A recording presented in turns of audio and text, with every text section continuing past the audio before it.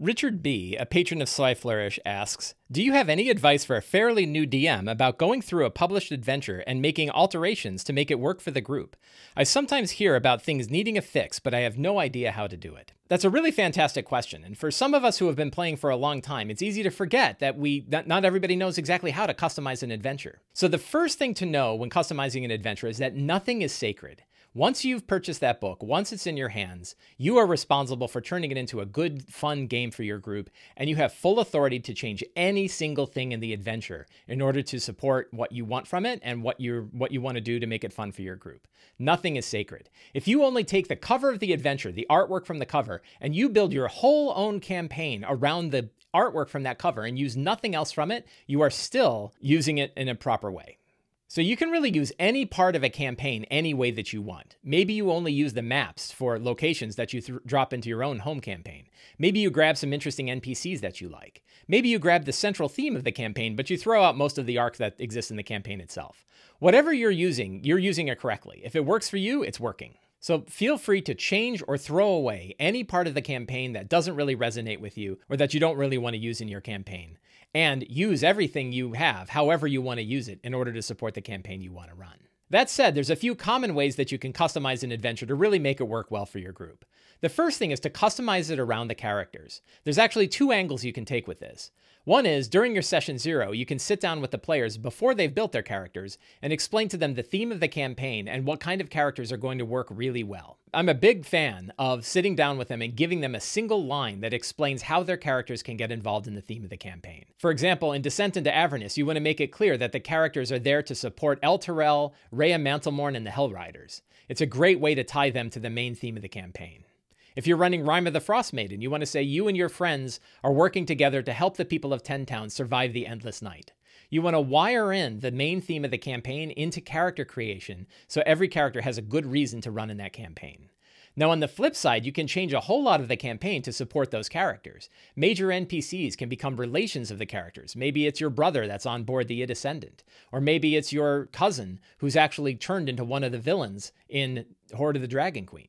So you can definitely tailor the adventure around the characters by tying the NPCs to the characters through some other kind of relation. Mentors, brothers and sisters, veterans of a war. What are the ties that connect the characters to the NPCs? And you can really start with what are the ties that connect the NPCs to the character? And that way you can say, like, you've met this person before. They're a member of your Goliath tribe in Icewind Dale.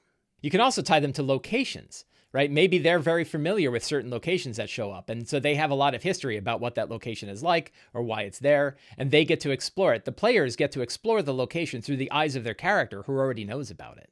Another big way to customize adventures is to tune the encounters themselves. And you can do this in a couple of different ways, mostly for pacing and for beats. A lot of times you'll read an adventure and there might be room after room after room of monsters that they have to fight. And you think like, well, I got to run 3 encounters in a row with a lot of monsters. Well, guess what? You don't. You can change the type of monster or the number of monsters in any given room, maybe removing them completely if they don't seem to fit. So if you feel like your characters have fought in a whole lot of big battles, it's perfectly fine to remove a bunch of monsters from the next fight. So maybe instead of finding 6 Sahuagin in a great big hall, they instead only find 2. Right? Maybe instead of 12 bandits that are all at a mess hall together, maybe there's only 1 drunken bandit with his head lying down on the table.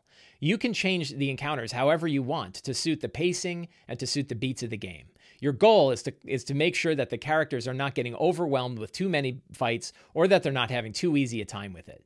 Too easy a time and they get bored, too overwhelming and they get frustrated. So you constantly want to be oscillating the beats of hard situation, easy situation, hard situation, easy situation, or good thing happen, bad thing happen, good things happen, bad things happen.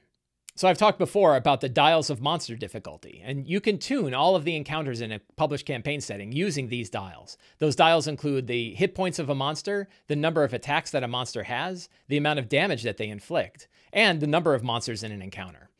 That last one is the one that you can tune before the battle starts. And then the other ones you can kind of tweak, not all the time, but if you really feel like it will suit the fun of the game to either increase or decrease any of these things, you should feel free to do so in order to support the fun of the game and the current pace of the game. Another way you can customize published adventures is by either adding your own subquests or removing quests that you don't really like in the adventure itself. There's lots of ways to do this. A lot of times while you're reading an adventure, you're going to get ideas. You're going to look and say, ooh, it'd be really cool if this happened. Well, if it was really cool, go ahead and add that in.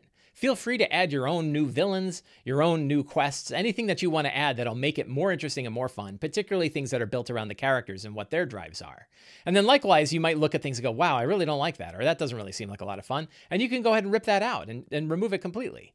Sometimes those quests might have things that you need in order for the main campaign to go forward, some kind of object or piece of information the characters are required to have in order to move forward. Go ahead and move it to a new place. Move it to a new NPC, move it to a new location, move it to the new quest that you created. You have the freedom to change the entire plot of the adventure to fit whatever you want to add or whatever you want to remove. So the main thing is to recognize that no campaign adventure is sacred. Just because it's written in the text doesn't mean you have to run it that way. In fact, you probably shouldn't run it that way because it's not necessarily how you and your group are really going to enjoy the campaign. Once you've purchased a published campaign adventure, it's really up to you to take it, read it, digest what you like, use what helps you run the fun game, and omit the things that don't.